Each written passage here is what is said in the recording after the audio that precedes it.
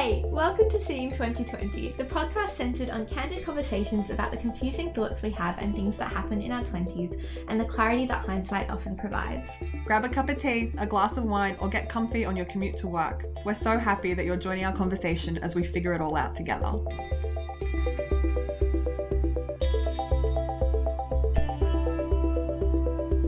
Hey guys, welcome back to Seeing 2020.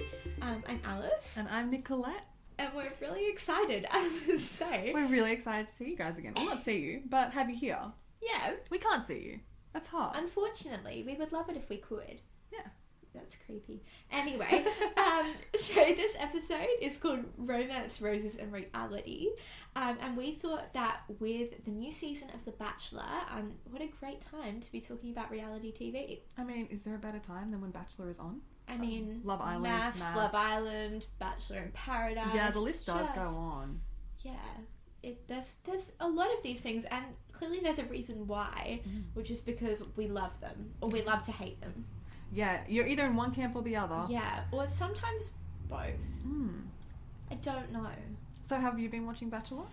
I actually haven't this time round, Ooh. which is a bit of a change for me, because last year / earlier this year, I watched all of Bachelor, all of Bachelorette, all of Bachelor in Paradise, all of Maths, and all of Love Island, and just recently, all of Love Island UK. Wow. So That's commitment. You know, I know. and I when I say I watched it, like, every episode.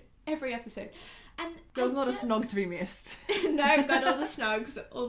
But yeah, I actually did watch the first episode of this Bachelor, and I just couldn't quite get around it, and I don't know if I just didn't stick with it enough, or if my brain was just like, you know what, Alice, you need a break from this. Like, let's watch something else for a little bit. What was it that made you go, oh, you know what, not this season? Because I I am watching it. Yeah. You know what, I don't know, because everything that I can say, it's like, that's always been the case, so I don't know why I wasn't really buying it this time. But just the first episode with all the girls coming in, and what's his name, Matt? Matt's on the carpet. It just seems so staged to me, which I know it always does. Like, the first episode is always very much like that. But yeah, I mean, maybe if I'd watched episode 2 and 3, I would have gotten into it. It's not too late.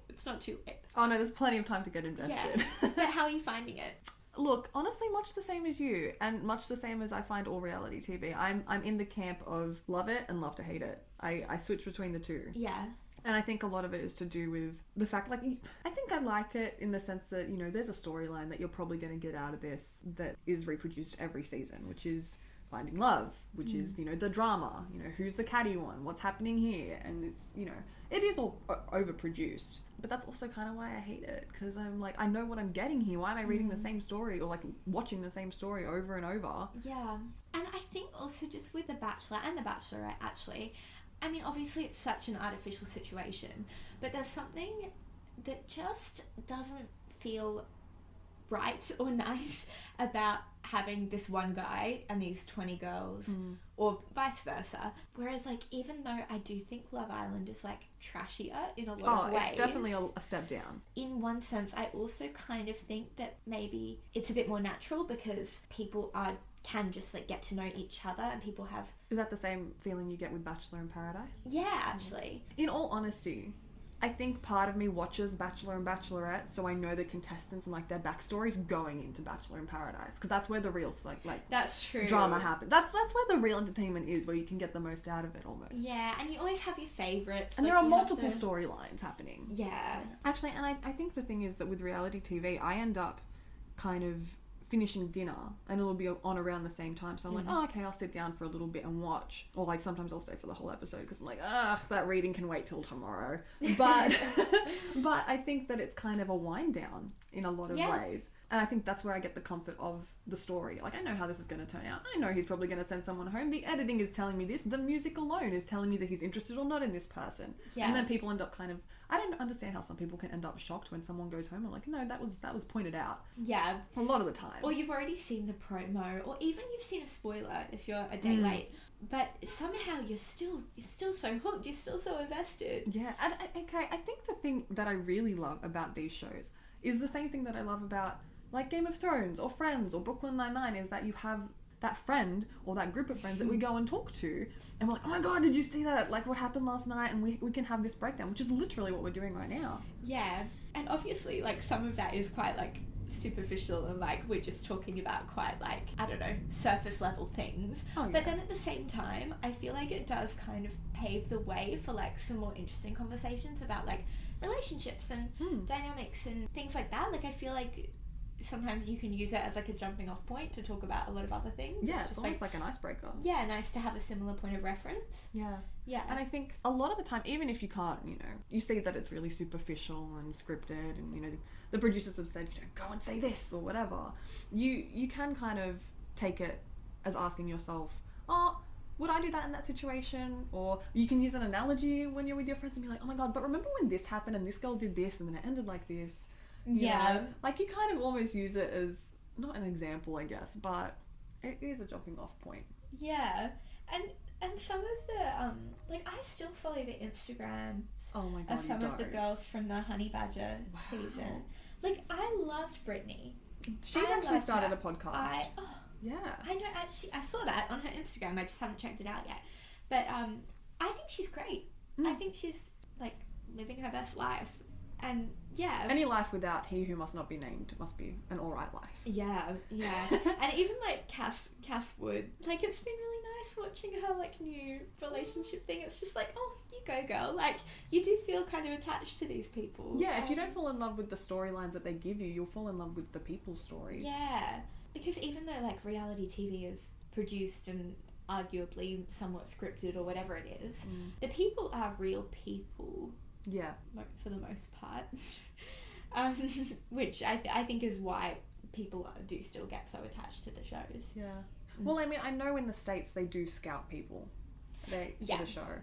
I don't know if they do that here.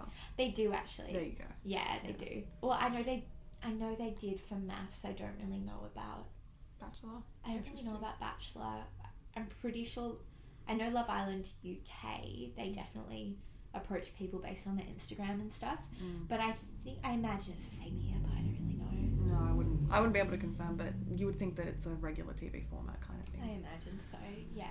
I think as well the thing that I'm liking about this season is, I mean, they really pitched it as, this is the smart bachelor, you know, he wears glasses and he's got a degree and he's got a really smart job that nobody can say. Like, that's really what they were aiming for, and they've gone with that.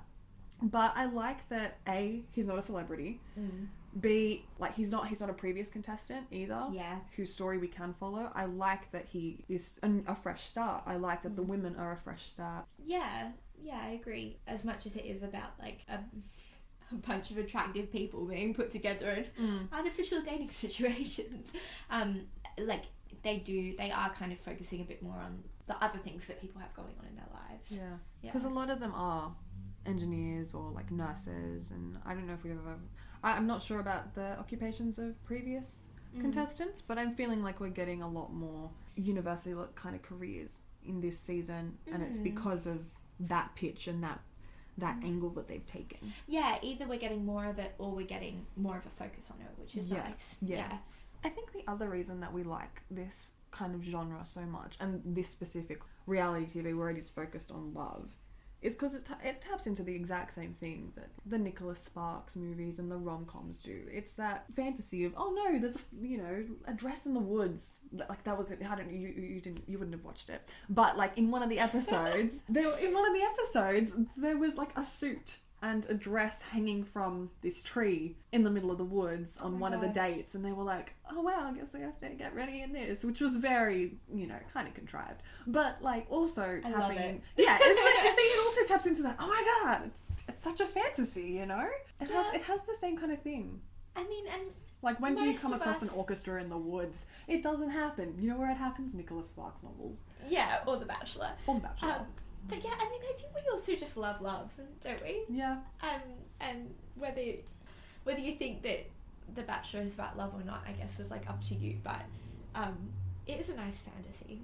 And if it's not about love, it's about a good laugh, because you can have a good little lol. You have a bit of a chuckle to yourself every now and then watching The Bachelor. Yeah. On the flip side of that, to what extent do you think it is just like sex sells and objectifying beautiful men and beautiful women, and that's a lot of it, which is like slightly less glamorous or nice to think about? Yeah. I don't know. I think as well, like, one of the girls on there who can speak Chinese, she's really, like, first of all, that's a talent. I don't know many people who aren't of a specific culture or ethnicity that can speak the language of that. Yeah. Like, it's a rarity. And yet she's, like, being portrayed as this girl who's, like, always talking about China, which maybe she is, but also, I don't know, it kind of takes away from the talent, and it's kind of, it cuts them down. So even though we do have a focus on being people, like, having people that are really smart and bright, there is also this, like, tall poppy syndrome almost that's come in of being like, oh, but it's still a, you know,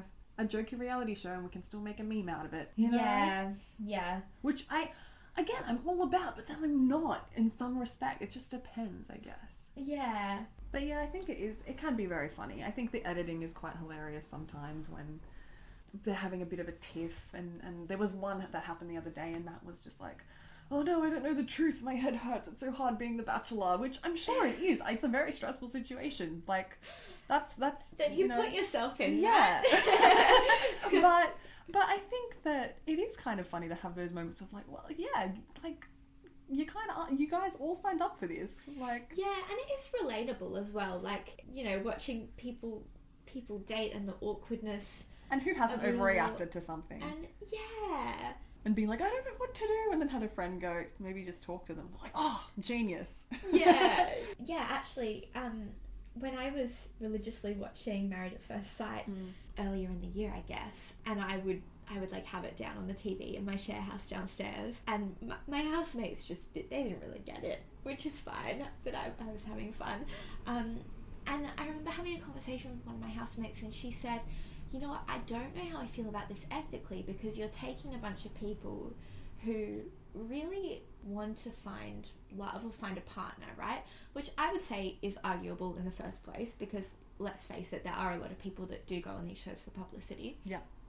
But there are also people that do go on it genuinely seeking connection and love and whatever. You've got your Cam and Jules kind of couple. Oh, Cam and Jules, my God. So cute. But she said, you know, I don't know how I feel about it ethically, taking people who want these kind of relationships and putting them in a situation where they're really unlikely to get it, which was really interesting, actually, because at the time I remember being like, what?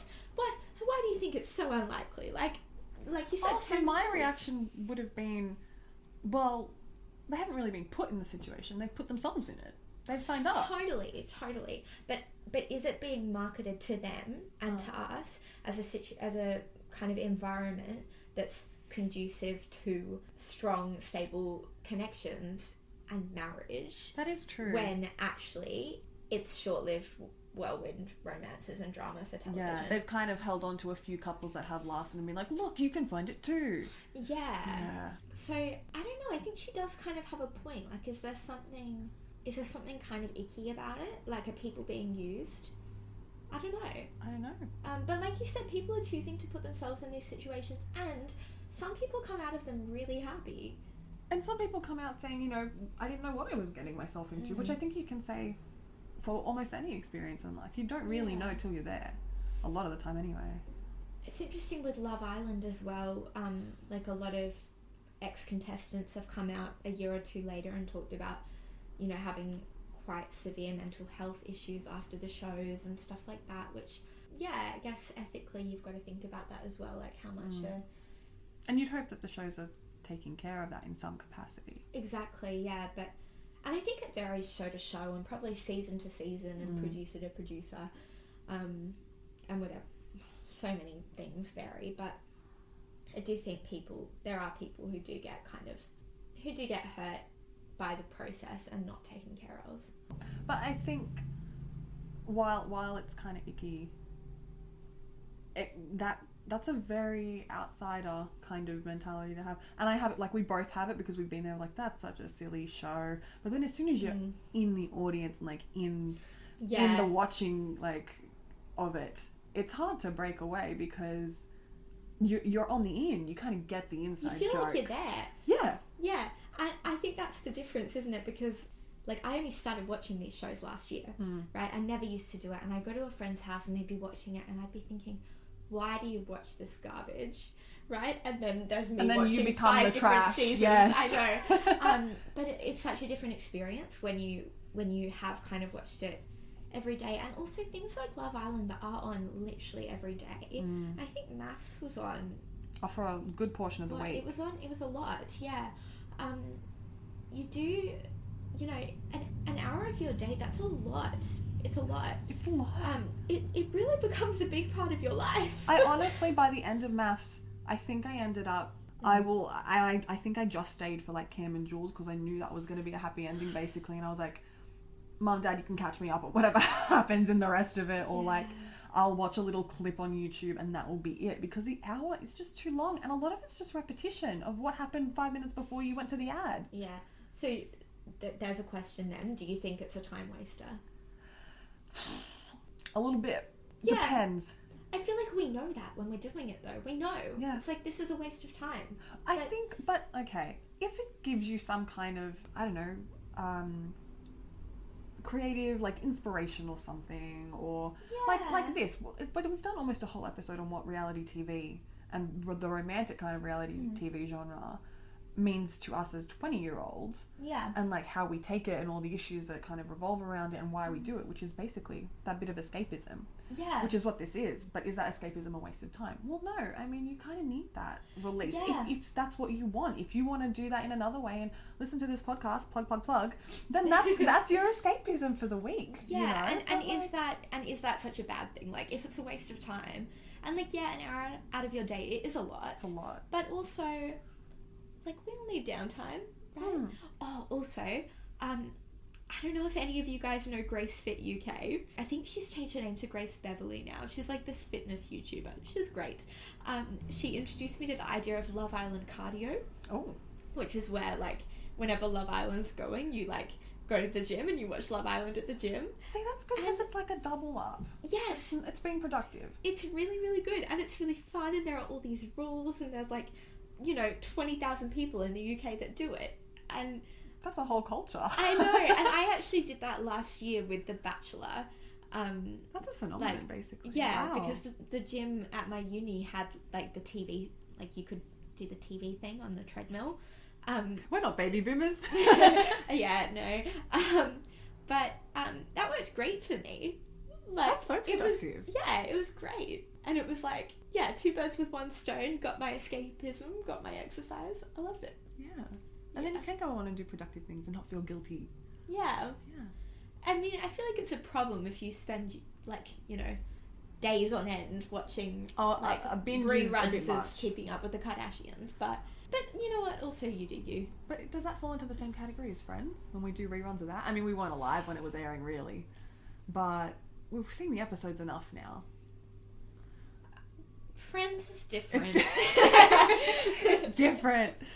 But I think it is a bit of escapism, and I think that there is a level of relatability. Yeah. To it. I know that Lena Dunham recently wrote an article, I think, defending Love Island, where she was basically saying that she related to one of the girls' stories because she had gone through a heartbreak similar to her. And so even though it is quite trashy and contrived and, all the rest that comes with it, there is something that is positive that can come out of it depending on how you look at it. Yeah, and I think as long as, like, we don't fool ourselves into thinking, oh, this is reality, this is what dating's like, this is how every woman looks. Like, things like that. I feel like as long as we can appreciate that, like, okay, this is a dressed up TV show, but you can take the little sparks of reality in it, and as long as you've got a critical eye, I think, and a sharp mind while you're watching it, you'll be fine. Yeah. So on that note, thank you guys so much for checking in with us. Let us know who you think is gonna be in, like, the top 3 of The Bachelor. Who are your picks? Ooh, yes. Because I want to know. I personally think that it's going to be Chelsea or Ellie. You know what the issue is? Now I want to watch it. Yeah. We're going to get Alice hooked on it, guys. I swear. It's going to happen. We'll check in every week. Probably will. Thank Thank you so much for listening to this episode of Seeing 2020. You can follow us on Instagram at seeing_2020. And don't forget to follow this podcast on Spotify. If you have a friend or 20 you think would love to join our conversation, please share this podcast with them. In the meantime, we hope you have a beautiful day and we'll talk soon.